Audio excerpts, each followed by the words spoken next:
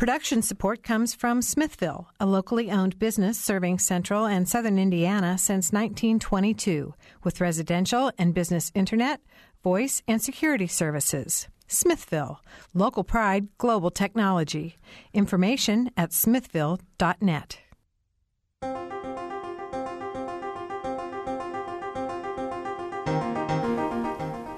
Welcome to Noon Edition. I'm Bob Zaltsberg, editor of the Herald Times, along with co-host Mary Catherine Carmichael. And today we're going to talk about Camp Atterbury and its transition with Muscatatuck Urban Training Center and the shift of focus toward emergency management and its marketing itself now as a testing site for new technology. So we're going to talk about all these things today with two guests that we have with us in the studio. Barry Rubin is here. Barry is a professor and policy analysis and public finance faculty chair at the School of Public and Environmental Affairs at Indiana University. And his class, his department, did an economic study of Atterbury and Muscatatuck, which we're going to be talking about. And also Lieutenant Colonel John Silva, Deputy Commander of Garrison Operations at Camp Atterbury, Muscatatuck.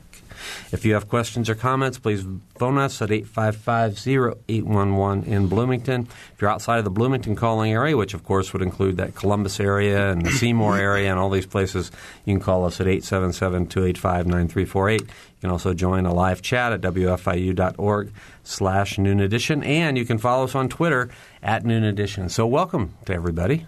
Thanks, glad to have you here today. Hi, Bob. I'm very interested in this program because I know there's a lot about Muscatatuck and Camp Atterbury that we don't know in the modern day. I know Mary Catherine and I both grew up in Indiana, and we probably, from her beginnings in Kokomo and mine in Winchester, it was a matter of Camp Atterbury. That's a place where those guys go to train for the National Guard every summer. But now it's a totally different kind of situation, right? Lieutenant Colonel? Yes, sir, it has. If I can go back to 2003 when we first stood up the installation, I'm one of the fortunate ones that have been there since then. So I've been able to see the installation grow from what it was before, once considered a Sleepy Hollow, to a surge capacity of thousands on the installation. So obviously 10 years have been very fruitful for the installation. We've been at it to grow the installation and capabilities. And as looking back in the 10 years, before we go to current, back then we had soldiers working in temporary facilities, in tents, if you will. None of our barracks had air conditioning. Fast forward 10 years, and you've added almost 200 new buildings, miles and miles of infrastructure as far as fiber and road network that has been redone, repaired, or new. So it has been a tremendous 10 years for the installation. I'm going to ask you to back up just a little bit more and just give us kind of an overview of what goes on at Camp Atterbury, because honestly, kind of as Bob described, I have a weak, kind of vague impression of what happens there. But could you kind of take us up to date on the kind of activities that take place? And I should interrupt and just say that Bob and Mary Catherine, I was just like you. I had no sense of what was going on there, and I was incredibly impressed by the level of activity that Colonel Silva is talking about.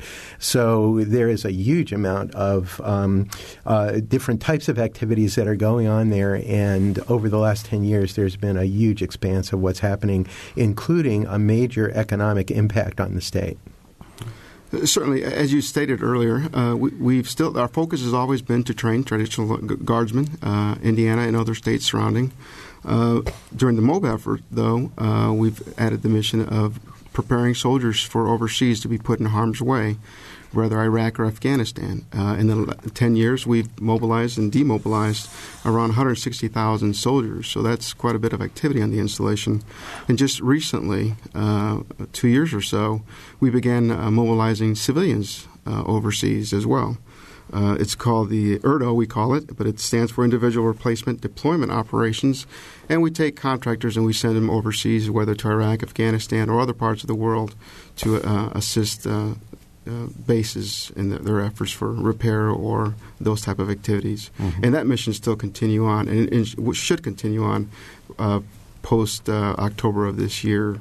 What is transitioning is the mobilization, which will cease at the end of September.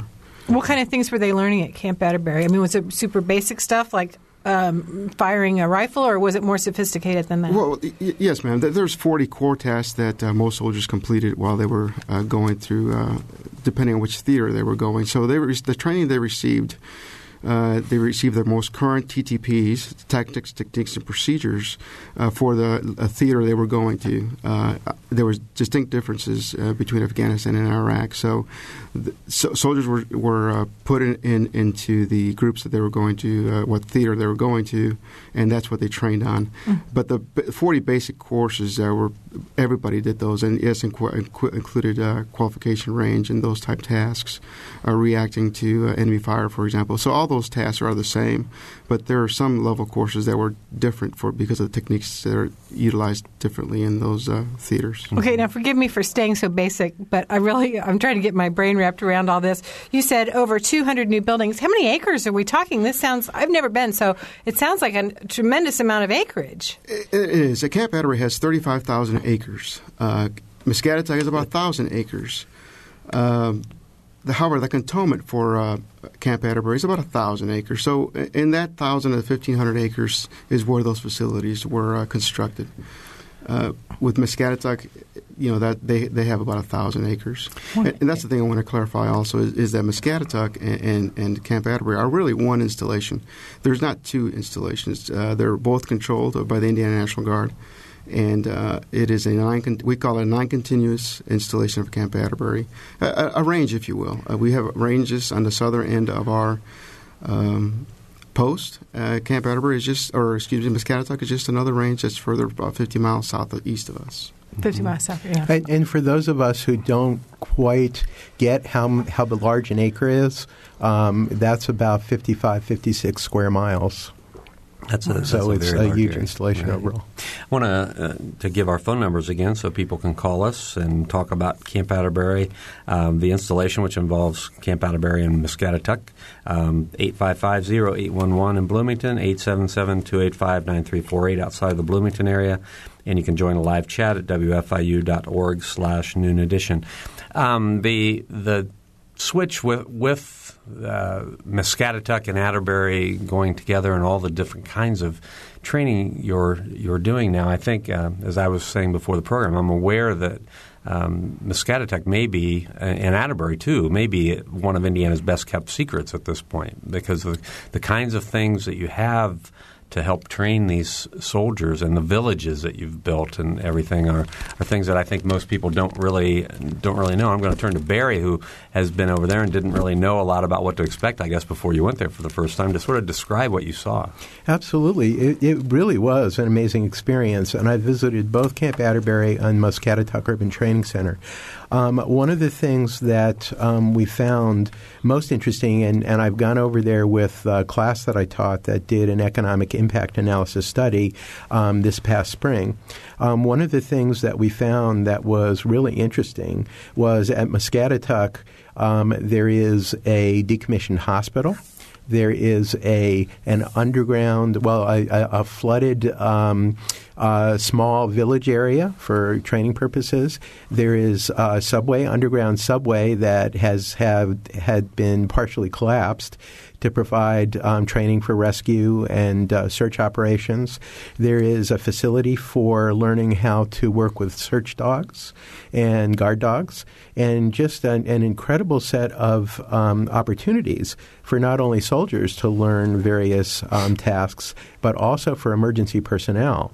And Colonel Silva hasn't yet got into that element of what Atterbury and Muscatatuck do. Maybe you can talk a little bit about that. But not only does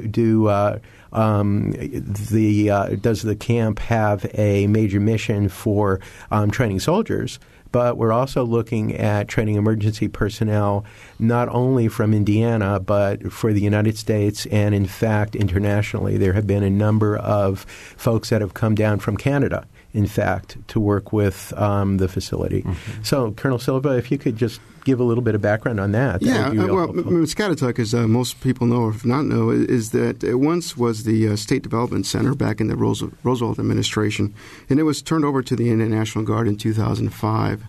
And since then, we've tried to evolve that into a full immersion contemporary urban training facility, not just for military, but also for all our other partners, first responders, police, SWAT, FBI have trained down there. So it is what I call Disneyland, because it has many venues to train on, and we can tailor those to whatever the customer comes through or comes into the installation. So it's not one size fits all. If you want to come here to train on this, we can reset the venue and so we can meet your training objectives. Mm-hmm. Now, when you talk about it being Indiana's what do you call it, developmental hospital? Mm-hmm. It was. I hate to put it this way. I guess maybe I don't, but it was kind of for people who had mental disabilities. Correct? Yes, sir. It was called for the feeble-minded. For the feeble-minded, right? Yes, and that was closed for a variety of reasons in the early 2000s, and so then it was turned over to the National Guard in 2005. But yes, sir. We took already an existing gym and made it even bigger. Mm-hmm. Yeah. Yeah, and I remember having been there to the area where the hospital was many, many years ago, and as I recall, it's really beautiful terrain, very indicative of southern Indiana if you think of the hills and valleys and that sort of thing. So I think that would be kind of pardon me, almost an added bonus to have that kind of terrain to work in. Yes, ma'am. Mm-hmm. And Barry talked about that, but Flooded Village. There's one neat avenue or neat venue to train on. It actually is a village that sits underneath water. The water's all the way to the rooftops. What is used for first responders to rescue and search and rescue as well. And what's the story with the subway? The subway is also for training for. Was it already there? Or what? Was it built specifically for training purposes? It surely was, and it was actually the subway itself was given to us from Chicago Transit Authority. It is actually a car that sits in the subway. To train first responders. Mm-hmm. It's actually cleaner than most subways. There's no graffiti on this one. No. Yeah. Oh Colonel Silva, how busy are you? How much training is going on there? These groups, when you talk about people from Canada coming down and whatnot, are these on contract? So it's people are paying to come down and train at the facility? Yes, they can. They contribute to the what we call the stone soup approach to the installation, where I don't know if you know the fable or the story, that everybody contributes and there's not one single bill payer. So everybody shares in this and everybody benefits from the installation. Mm-hmm. So we have our national partners or international partners come in and train at a much lower cost than they would anywhere else because of that. Mm-hmm. Okay. Are there again about in terms of how busy you are? Do you schedule trainings like 6 months out, or can somebody call you today and say, you know what, we're worried a tornado might come through after what happened in Oklahoma. We want to train in some way to be prepared for 2 weeks from now? Yes, sir. We typically forecast a year out for training purposes and schedule folks. It was harder to do when the mobilization load was once at the peak, but now as it's winding down, there's a lot of space available. Mm-hmm. Okay. For those last minute John, requests. you might want to mention the Army North training. That's the biggest one, and that is huge. So yeah, that is exercise with a different scenario every year. One year it was for preparing for or reacting to a nuclear threat. But there's 8,000 folks come in, not just soldiers, but. Yeah, so 8,000 a year, or 8,000 for the exercise. For that particular exercise? For that one exercise. And again, they're throughout the community, and they're between both parts of the installation. Mm-hmm. Yeah. And they're for 2 weeks? Yes, is sir. It? Where do you even house 8,000 people? We have capability to house on the installation for at least 5,000, and some in the operating bases out in the training areas. And then Muscatatuck has a capability of housing another 1,000. Mm-hmm. Interesting. Okay, so what happens, just because I'm curious, and I'm sure other people who are listening are like, well, this has got to be quite a sight to see. What happens if you pull up to the gate? Is anybody allowed in, or is it, when it... the military installation where you're met by guards, and if you don't have a pass, you're not going to get in? They're both very similar. Camp Atterbury is it's obviously you're going to be stopped at the gate, and it's an open installation. So if you have an ID card or a driver's license, you'll be able to get in as long if you're going to go visit somebody or see a training exercise, for example. Muscatatuck operates a little bit differently because if there is an exercise going on, you can become a role player for that exercise. So if you're coming in as a civilian, you can be part of that. You can be taken as a hostage. So you're automatically a role player if there is exercise going on. But we advise you of that before that. So when you show up, you have to agree, hey, whatever happens to me in here, I'm going along with it. Yes, sir. And, yes, ma'am. And that's actually part of the folks that are have facilities there they operate either like the pizza shop or some of those shops there on the installation. They agree to that can happen. They are part of the play. Never a dull moment, huh? No. That's now, if fascinating. people are a little bit risk averse, there is an open house at Camp Atterbury, and I think that takes place at the beginning of every October, right? Yes. And we invite the community to come in and meet, see some of our venues, and meet some of our soldiers, and just have a good time with us. Mm-hmm. All right. Again, 855-0811-877-285-9348. You can join the live chat at wfiu.org/noon edition. As always, Mary Catherine and I learn things on this show, and today we're learning a lot. Barry Rubin, your class at SPIA did this economics study, and I mean we're talking about 8,000 people coming for one exercise. Obviously, that's going to have a big economic impact. So, what did you find? Give us a few highlights of what you found. Well, to me, it was very eye-opening. I had no idea that the economic impact was so large, and I think that's true for most people across southern Indiana and even in state government. I'm not sure people are aware of how big an impact the Atterbury-Muscatatuck complex really has. Just to give you a little bit of background on the study, within SPIA, the School of Public and Environmental Affairs at IU, we have a master's degree class that our graduate students take. It's called our Capstone in Public and Environmental Affairs. We offer multiple sections of that every spring, and each class focuses on a different project. The classes are usually 30 students in size, and what we're doing is having our second year just about ready to graduate master students take the class. They have acquired a good bit of skills, lots of professional expertise, and this is an opportunity for both them to exercise those skills and actually contribute to society by doing a directed project with a faculty member and to work with an actual client. And then from the community perspective, those organizations and agencies that participate get the benefit of those studies, usually a very professional report that's done that highlights a lot of issues that they're interested in. So this particular one focused on the economic impact of Camp Atterbury and Muscatatuck. We actually started it about a year ago when we were able to hire a couple of part-time students who were also going to participate in that workshop, in that class, and they started laying the groundwork for the study by collecting some of the data. And one of the things that we discovered was that the data that's out there on Camp Atterbury and Muscatatuck is just huge. There's just a huge amount of it. It's very complex. It's split between federal and state sources since the facility operates for both and is paid for by both. And there were complexities that I think none of us really anticipated trying to deal with, but we were able to work through those to figure out what the economic impacts were.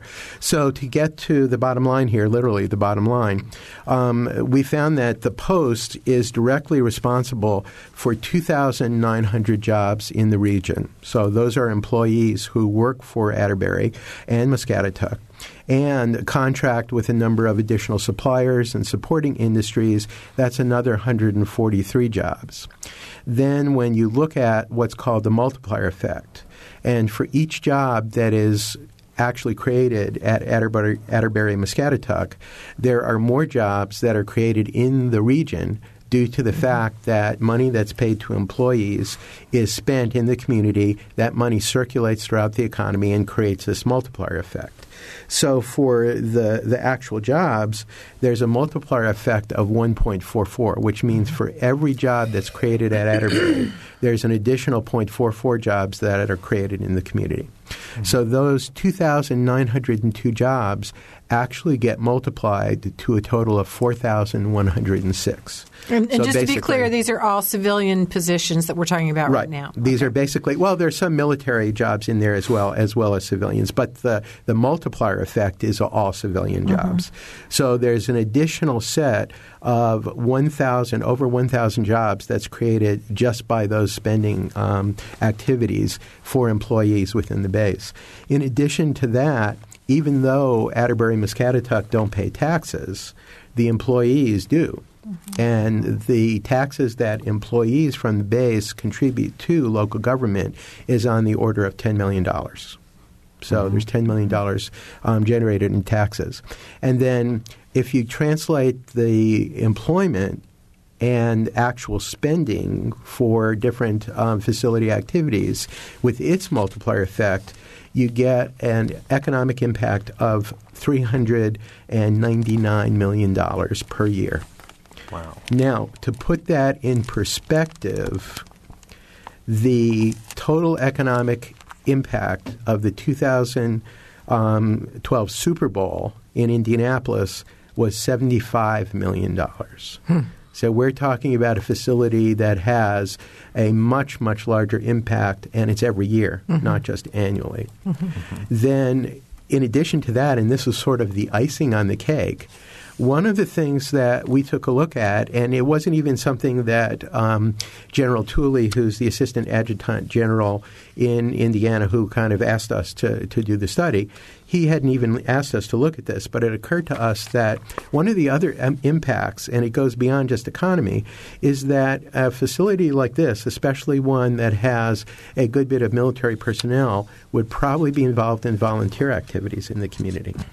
So the students in the class did a survey. It went through all of the standard survey research approvals on campus. We had the assistance of the Center for Survey and Research in doing this. And the students discovered that in addition to the overall economic impacts that I was talking about, there is approximately 50,000 hours of volunteer time coming into the community from employees at Atterbury and Muscatatuck. And that's a very, very impressive number. Yeah. Not only did we do that survey, but the students interviewed a number of nonprofit organizations within the community who, to an organization, basically talked about how important that was to their activities and how wonderful it was to have employees from Atterbury and Muscatatuck. And in fact, the very, very volunteer-oriented nature of anyone who is in the military. They're going to be in the military because they do want to contribute. That translates into these volunteer hours for these organizations, and they become not only very good at providing hours, but they're also some of the most productive volunteers that the organizations have. All right. Well, that's a huge economic impact. We're going to take a short break and human. And when we get back, we're going to talk about more about that impact and about a few other issues like the possibility of a BRAC coming up and a lot of other issues that we probably need to talk about. But we're talking about Camp Atterbury and Muscatatuck today. It's one installation, and we're talking about it with Lieutenant Colonel John Silva, Deputy Commander of the Garrison Operations at Camp Atterbury, Muscatatuck, and Barry Rubin, Professor and Policy Analysis and Public Finance Faculty Chair at Indiana University's School of Public and Environmental Affairs. We'll be right back.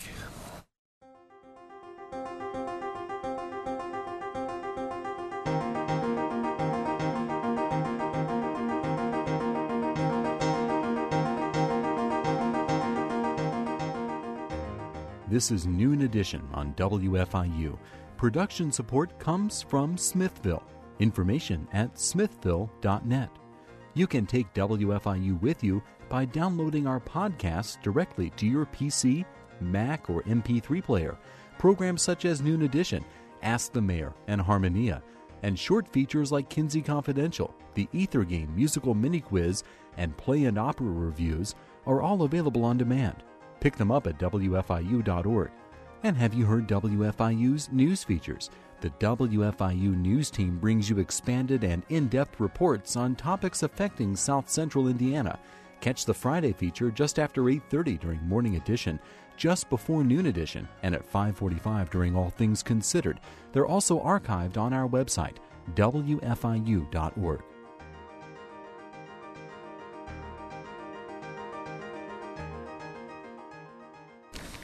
Welcome back to Noon Edition. I'm Bob Zaltsberg from the Herald Times, along with co-host Mary Catherine Carmichael. We're talking about Camp Atterbury today, and we have two guests, Barry Rubin, professor and policy analysis and public finance faculty chair, the School of Public and Environmental Affairs at IU, and Lieutenant Colonel John Silva, Deputy Commander of Garrison Operations, Camp Atterbury, Muscatatuck. If you want to join the conversation, phone us at 855-0811 or 877-285-9348. You can also join live chat at wfiu.org/Noon Edition. Barry, you wanted to correct something you said right before the break? Yes, I mentioned that the Super Bowl impact was $75 million. That actually was an incorrect figure. The actual number was around $300 million, and the $75 million was the difference between the annual economic impact of Atterbury Muscatatuck and what that Super Bowl figure was. And just to review, Atterbury Muscatatuck is higher, $75 million higher. That's correct. Right, than the Super Bowl. Okay, well, one thing I wanted to mention, and I don't think we'll need to spend too long on this, but there's been some discussion. Indiana, Ohio, in particular, I think have been talking about how if there's some sort of study of new drone technology, these two states have said they'd like to be involved. Is this something that we can look forward to seeing at Atterbury Muscatatuck? Yes, sir. Actually, there's a future radio program, I believe, in this same radio station in July, where Matthew Cockler will be in he's the executive director for the National Center for Complex Operations. He will discuss some of those initiatives that involves Ohio and Indiana. But for us, if we can say at this point, is our goal is to provide the platform for those systems. Not the training part, but just the platform. And as General Tooley once told us, I mean, Professor Rubin, if you remember, his analogy of Camp Atterbury to the students, so they would understand, is Camp Atterbury Muscatatuck is really like an iPad. We provide the platform, and then all the partners and some of the folks that need to come train provide the apps. So we can say, we got an app for that. So if you want to come and train your working dogs on search and rescue, we have an app for that. There's a site on the installation that you can do that. If you want to come, you're a first responder, you want to come train rescuing folks from a flooded village, we've got an app for that. You come and train for that. So that is the intent of the installation. And same thing for the UAS, to provide the runways and those requirements on the infrastructure side so entities can come perform their training. So, okay, runways, you got a functional airport within the base? There's a runway, a 4,200 linear foot runway on Camp Atterbury, and then there's also a UAS, more austere runway that can be used for launching and recovery of UAS. I don't know what that is. The drones. Oh, the drones. Okay, sorry. Okay. So when there's talk with sequestration of closing down airport control towers, I know some of the airport directors have said that the one reason not to close their tower is because of Atterbury and the flights that are going in and out of there. Is that something that you're aware of? Or was not aware of that, but it has not affected us at this point. Okay. All right. Well, we have a phone call, so if you want to get your headphones on, we have a phone call from Darren in Bloomington. Yes. Coincidentally, this weekend is an event on campus called Indie Film Con, and it takes place at the IU Cinema and the Radio TV building. And I wondered about I remember talking to a gentleman one time about the facility being available for movie makers. Typically of the apocalyptic nature, of course, zombie attacks and things like that, because of the nature of the facility. And I wondered if you could discuss that a little bit. Maybe some films that have been made there, and maybe I think it was several $100s a day without moving equipment or personnel, and then more if you had that. So I wondered if somebody could discuss the filmmaking component of that. You have an app for that? Yeah, Colonel Silva. Actually, Darren, I'm not really familiar with any of the filmmaking capabilities. Barry, could you see that as an economic impact? Oh, definitely. Film production in Indiana is a growing industry, and it has a good multiplier effect because it uses a lot of linkages to other elements in the economy. And my guess is that the both Muscatatuck and Atterbury will probably be open to that, simply because it, again, as Colonel Silva said, it's an open facility, and we were certainly allowed to take pictures and videos when we were there, so I wouldn't see that that's an issue. Okay, so your question was for in the future or something that's happened in the past? Well, it's happened in the past, and it should be available in the future. There have been some films made down there. Yeah, okay. In the future, I exactly what Dr. Rubin said. I mean, there is something that we can definitely look at. But in the future, I'm not really familiar with anything that's happened. All right, great. Thanks. All right. Thanks a lot for the call, Darren. 855-0811 or 877-285-9348. And you can also join a live chat at wfiu.org/noon edition. Barry, you mentioned you could take all the pictures that you wanted. I know my wife has been down there on some training exercises. She's with emergency management at emergency communications at IU, and she took a picture of a camel that's down there. What's the story on that, Colonel Silva? That is the Afghan village to use to train folks going to obviously Afghanistan, so they can prepare some of the sites and what they'll see out there. And also there's the embassy there to prepare to some of the foreign negotiations with some of the leadership there that you'll find in Afghanistan. So it's not a petting zoo app. It's actually That's the environment. That's amazingly inclusive. I mean, it would never occur to me to expose outgoing soldiers to kind of the flora and fauna, if you will, of the location or their future destination. Do you also do that with food, or do they pretty much stick with Army-provided food when they're in training? Yeah. Yes, ma'am. We have a food vendor that provides that food for all our soldiers and civilians. But there is also a day where they provide the local foods for those going through the class. That's so interesting. Well, on this whole topic of the camel, the embassy, just the cultural aspects, I guess, is something that I think a lot of people overlook sometimes when you're sending troops into a different area, the cultural training. And I know you're going to be drawing down that part of what you do at Atterbury, but could you talk a little bit about the whole issue of and was that part of the Core 40? It was, sir. We actually had role players from the countries that the soldiers were going to, so they familiarize themselves with the different dialects and some of the language barriers that they'll see, so they can rehearse and practice before they get into theater and do it for real. But you will still be making some of those services available to people who are going over as contractors, right? Yes, ma'am. Okay, so it's probably on a slightly lesser scale than when you were sending 160, or over the course of the years where you sent 160,000 people. Right. Well, the numbers of the civilians is still a great number. We're averaging 25,000 a year of mobbing and demobbing. So we're sending some and receiving some back. So that is still a large number. Mobbing and demobbing? Well, mobilizing and demobilizing? Yes, so sir.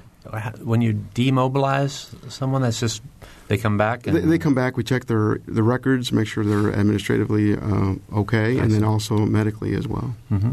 Okay. Again, our phone number is 855-0811, 877-285-9348, and you can join a live chat at wfiu.org/noon edition.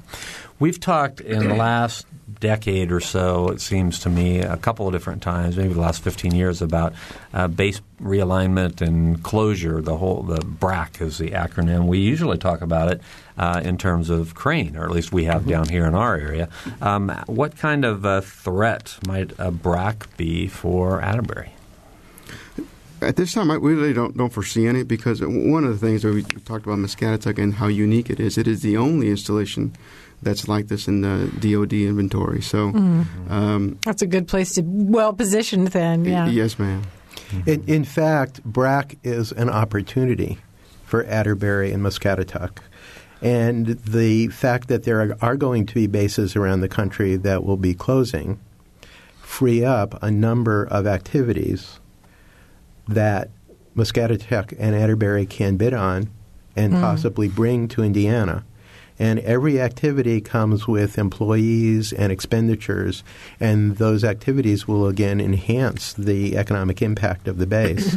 And this is at a time when, well, as everyone knows, manufacturing is decreasing, at least in terms of their employment impacts. The multiplier effect that we were talking about previously for Atterbury and Muscatatuck is actually slightly larger than it is for manufacturing. Manufacturing has a 1.4 multiplier effect for new job development, whereas Atterbury we found have 1.44. So in fact, as manufacturing activity goes down within Indiana, any activities that are brought into the base becomes a substitute for some of that loss of manufacturing, which is really good. So in fact, you're really anticipating growth fairly substantial. I mean, what are you projecting? This sounds like this could have really quite a major impact on the region. Yes, ma'am, and it's hard to estimate at this point. We know we are, our with the MOBE mission, our full-time force will draw down somewhat, but I think with the new initiatives and also, as Barry's talking about, having grabbing other business from other forces or other states to come to Atterbury, I think that will certainly increase our place. Mm-hmm. And when you think about new services that you might be able to attract or bid on, does this go back to the whole idea that you'll build an app for pretty much anything? You've just got the facility there. Yes, sir. And because we have all these new infrastructure has been put in, I mean, if you're talking about 200 buildings, that's a tremendous amount of infrastructure that's new to the installation that we didn't have prior to. So we have the capacity now to not just continue our core mission of training National Guardsmen, but also we can definitely take on some of the missions for active duty to come and train on the installation. Mm-hmm. And it sounds to me like the nice thing about your facility is that these are new construction buildings. So as you said, they not only have traditional infrastructure, but they also have some of the higher tech infrastructure that is important to support the kind of activities that people are engaged in now and in the future. Yes, every facility we build outside of the barracks themselves that has infrastructure such as the fiber and those network capabilities. Mm-hmm. Yeah, I mentioned Crane before. What kind of relationship does Atterbury and Muscatatuck have with Crane?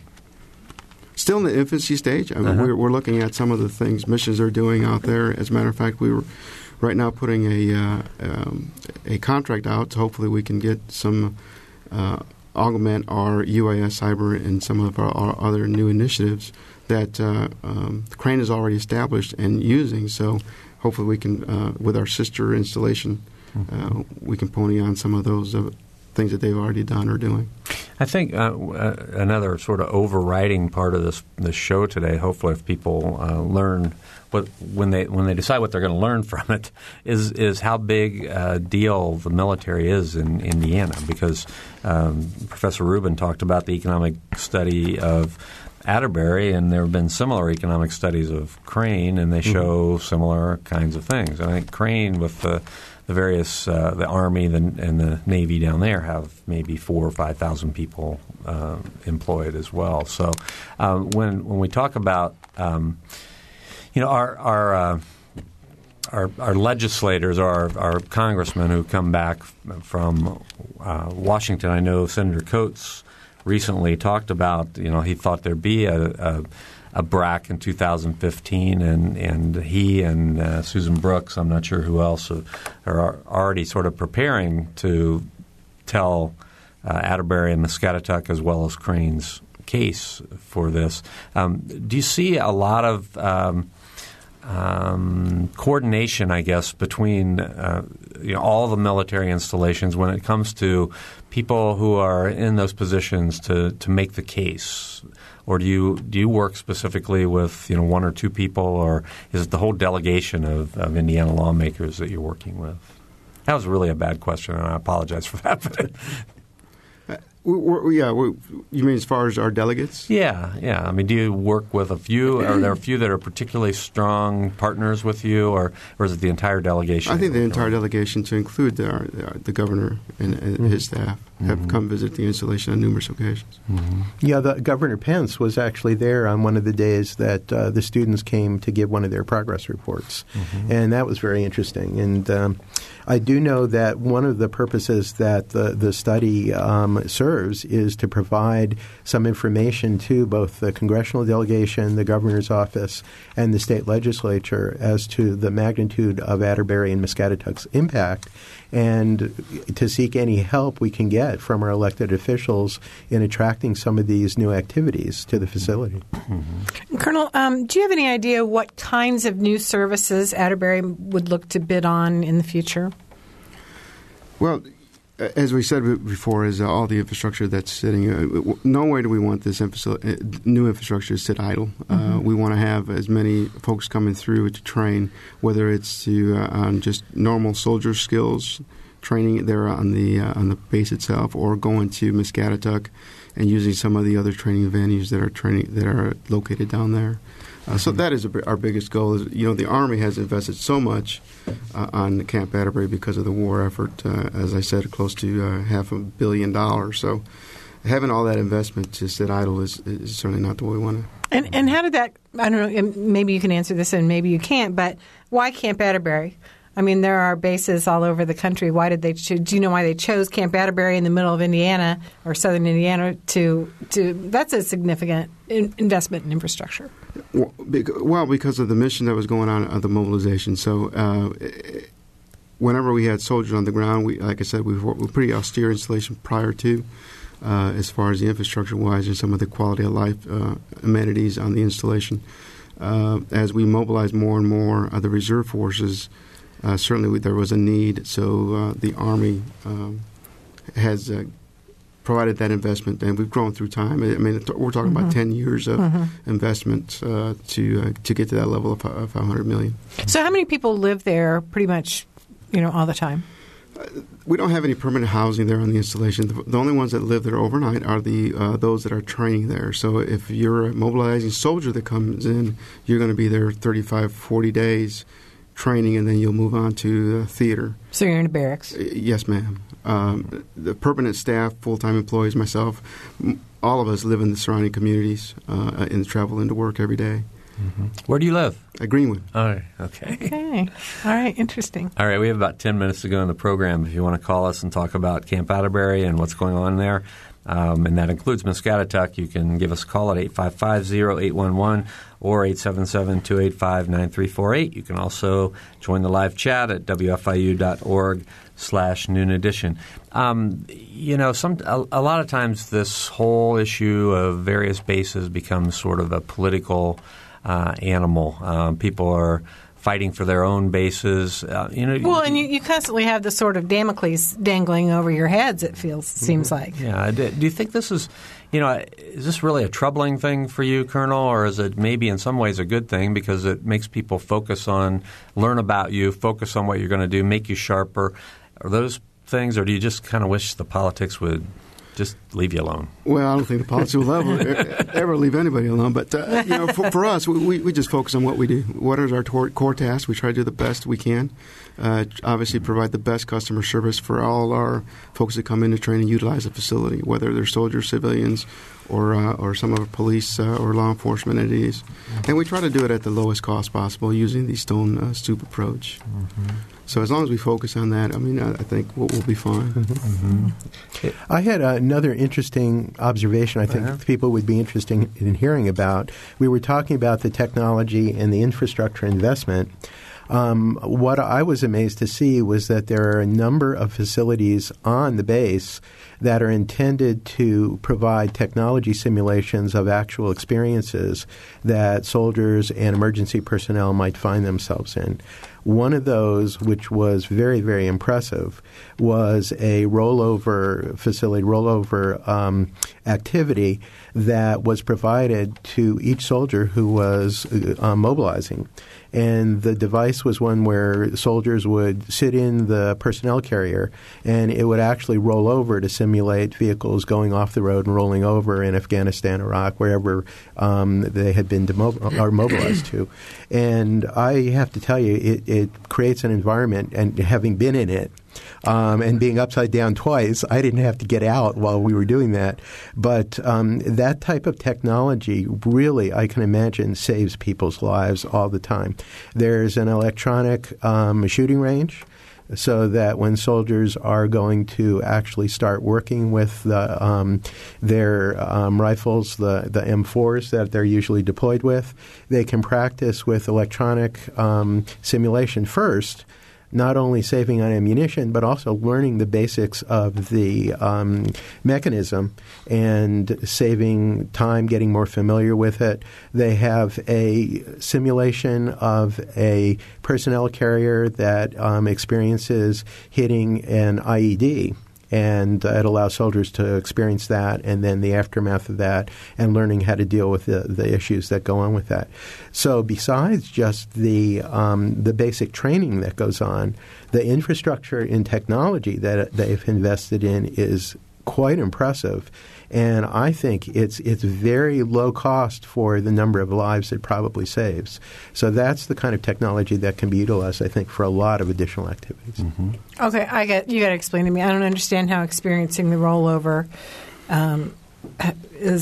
saves lives in the long run. Well, for us, they didn't stop it when the vehicle was upside down. They just continued rolling over, so we were right side up. But as I understand the activity, they will stop when the vehicle, for a soldier, when the vehicle's upside down, that soldier has to exit the vehicle. They often simulate people who have been injured. They have to take that person out and help get them medical attention. Oh. So basically, it gives them a sense of, here's what you do if this occurs to you when you're actually in the theater. Okay, I understand. Yeah, okay, yeah. Thanks. Earlier in the war effort, that was we've lost quite a few soldiers that way because of rollover accidents, either falling on streams and or just rollover on the highways. But that is a great tool, mm-hmm. as you said, Barry. And definitely don't want to do it on a full stomach. No, because that is one of the things I had to do as well before I went to Iraq, is going through that, and definitely only want to do it once. Mm-hmm. But it is an eye opener as to when you're sitting there with all your full gear and you roll over, not at full speed, obviously, but at pretty good speed. Mm-hmm. And then you have to react and save your gunner that's sitting out of the hatch. Mm-hmm. Yeah. We have a phone call from Kevin of Bloomington. Kevin? Yes. Go right ahead. Okay. Hi, John. This is Kevin Busey. Hey, Kevin. How are you? Good. You probably remember I'm working here at IU now. And I wanted to address a question that was made earlier about film crews or movies being made at Muscatatuck. Well, let me introduce myself. I'm formerly John's deputy. Worked at Muscatatuck for several years, but while I was there, we had a few film crews come through. Discovery Channel for one, and did some filming. I don't know if any of that ever made primetime TV, but that did happen. And anybody wants information on that, they can go to the Muscatatuck's website and look up the public affairs contact information, and they can get information about that from that. So. Okay, Kevin, thanks. Hey, Kevin, thanks for clarifying that. There's so many activities that happen down in Muscatatuck, I was not tracking those. All right, thanks a lot, Kevin. Thanks for your call, Kevin. Okay, 855-0811, 877-285-9348, and the live chat is at wfiu.org/noon edition. Now, Colonel Sylvia, you were in Iraq for how long? We spent 9 months on the ground. The whole deployment was 12 months. I went with the 76th Infantry Brigade combat team from Indiana. Largest mobilization for the state. I believe 3,500 soldiers at one time. Are you a Hoosier? Yes. And can you tell me a little bit about how the training prepared you for what happened over there? Were there any specific things that you can recall that you said, "Boy, I'm glad I was prepared for this," or the training really helped me in this particular situation? No, fortunately, in theater I was never engaged, so I was didn't have to exercise any of the things that I went through in the training. But obviously, it keeps your battle mind, if you would, your focus on your mission. So the training was definitely worthwhile in that. In theater, my responsibility was mostly managing the facilities in the base camp or in the villages outside of the base, where we had a tremendous amount of construction. At Atterbury, like I said, I've been there 10 years. I've only been the deputy for about a year and 4 months. Prior to that, I was the director of public works, so all the construction kind of fell underneath my realm. Mm-hmm. Perfect segue for me to go to Iraq or to continue on with that mission. So when I was informed of that, if I wanted to go, I obviously wanted to go and do something I knew what I could do. So you worked with contractors and made sure that things were happening as they were supposed to happen and getting done? Yes, ma'am. Not only in the base, but also we had some quality of life projects outside the base, i.e. sewer, water projects, or building schools outside the installation that were definitely worthwhile projects. All right, we've got one more caller we're going to get to. It's Doug from Lyons out in Greene County. Doug? Hi. Just a quick question. I went to Atterbury some years back and was told that it had been a war camp during World War II, and was shown a bunker where the Italian prisoners had painted frescoes, and they used that as their chapel. Do you know if it's still there or the history of it? And I'll get off the air now. Okay, thanks, Doug. It is definitely still there. Definitely constructed in World War II. It was constructed by Italian prisoners of war, as you stated, using all surplus material. Nothing was bought or donated to the Italians to build this. They did it all with just stuff laying around, or stuff that the military did not need at that point. And it's a beautiful little facility on the north post of the installation, which we still keep and maintain. And want to make it at one of our historical markers. Mm-hmm. Are there other sites on the base like that, other historically significant sites? Yes, ma'am. There's the chapel, which is still the original chapel. All the way inside, if you walk into it, it's the same thing you would walk into if it was 1941 or 42 when it was constructed. And the other historical item for us is our beloved rock that sits in the entrance of the installation that was carved by a prisoner of war, Italian prisoner of war. Back in 42, I believe. Mm-hmm. So the base was originally established during World War II or at the onset of World War II? Yes, ma'am. It was. There was 800 some homesteads that were moved out to make way for the installation using the eminent domain. Mm-hmm. Very quickly, because we've got less than a minute to go, I mean, you're going to draw down and your mobilization duties will be, I guess, essentially over on October 1st. But if, God forbid, we get involved in something else like 6 months later, how quickly can you get that mobilization part back up? Fairly quickly. I mean, we'll remain scalable, so we're able to surge if we need to. We don't send everybody home, obviously, so we'll still have some folks there that can surge much quicker than we did in 2003. Mm-hmm. Okay, we're out of time. I want to thank our guests today. That was Lieutenant Colonel John Silva from Camp Atterbury, Muscatatuck. Also, Barry Rubens, been here from SPIA. Thanks, Barry. For Mary Catherine Carmichael, our producers, Gretchen Frazee and Emily Wright, and Stan Jastrzebski is back today helping us out. And engineer Mike Pashkash, I'm Bob Zaltsberg. Thanks for listening.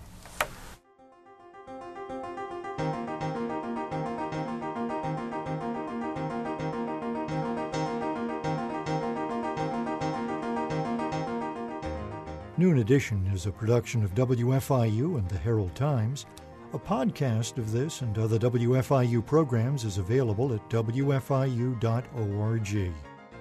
Production support comes from Smithville, a locally owned business serving central and southern Indiana since 1922 with residential and business internet, voice, and security services. Smithville, local pride, global technology. Information at smithville.net.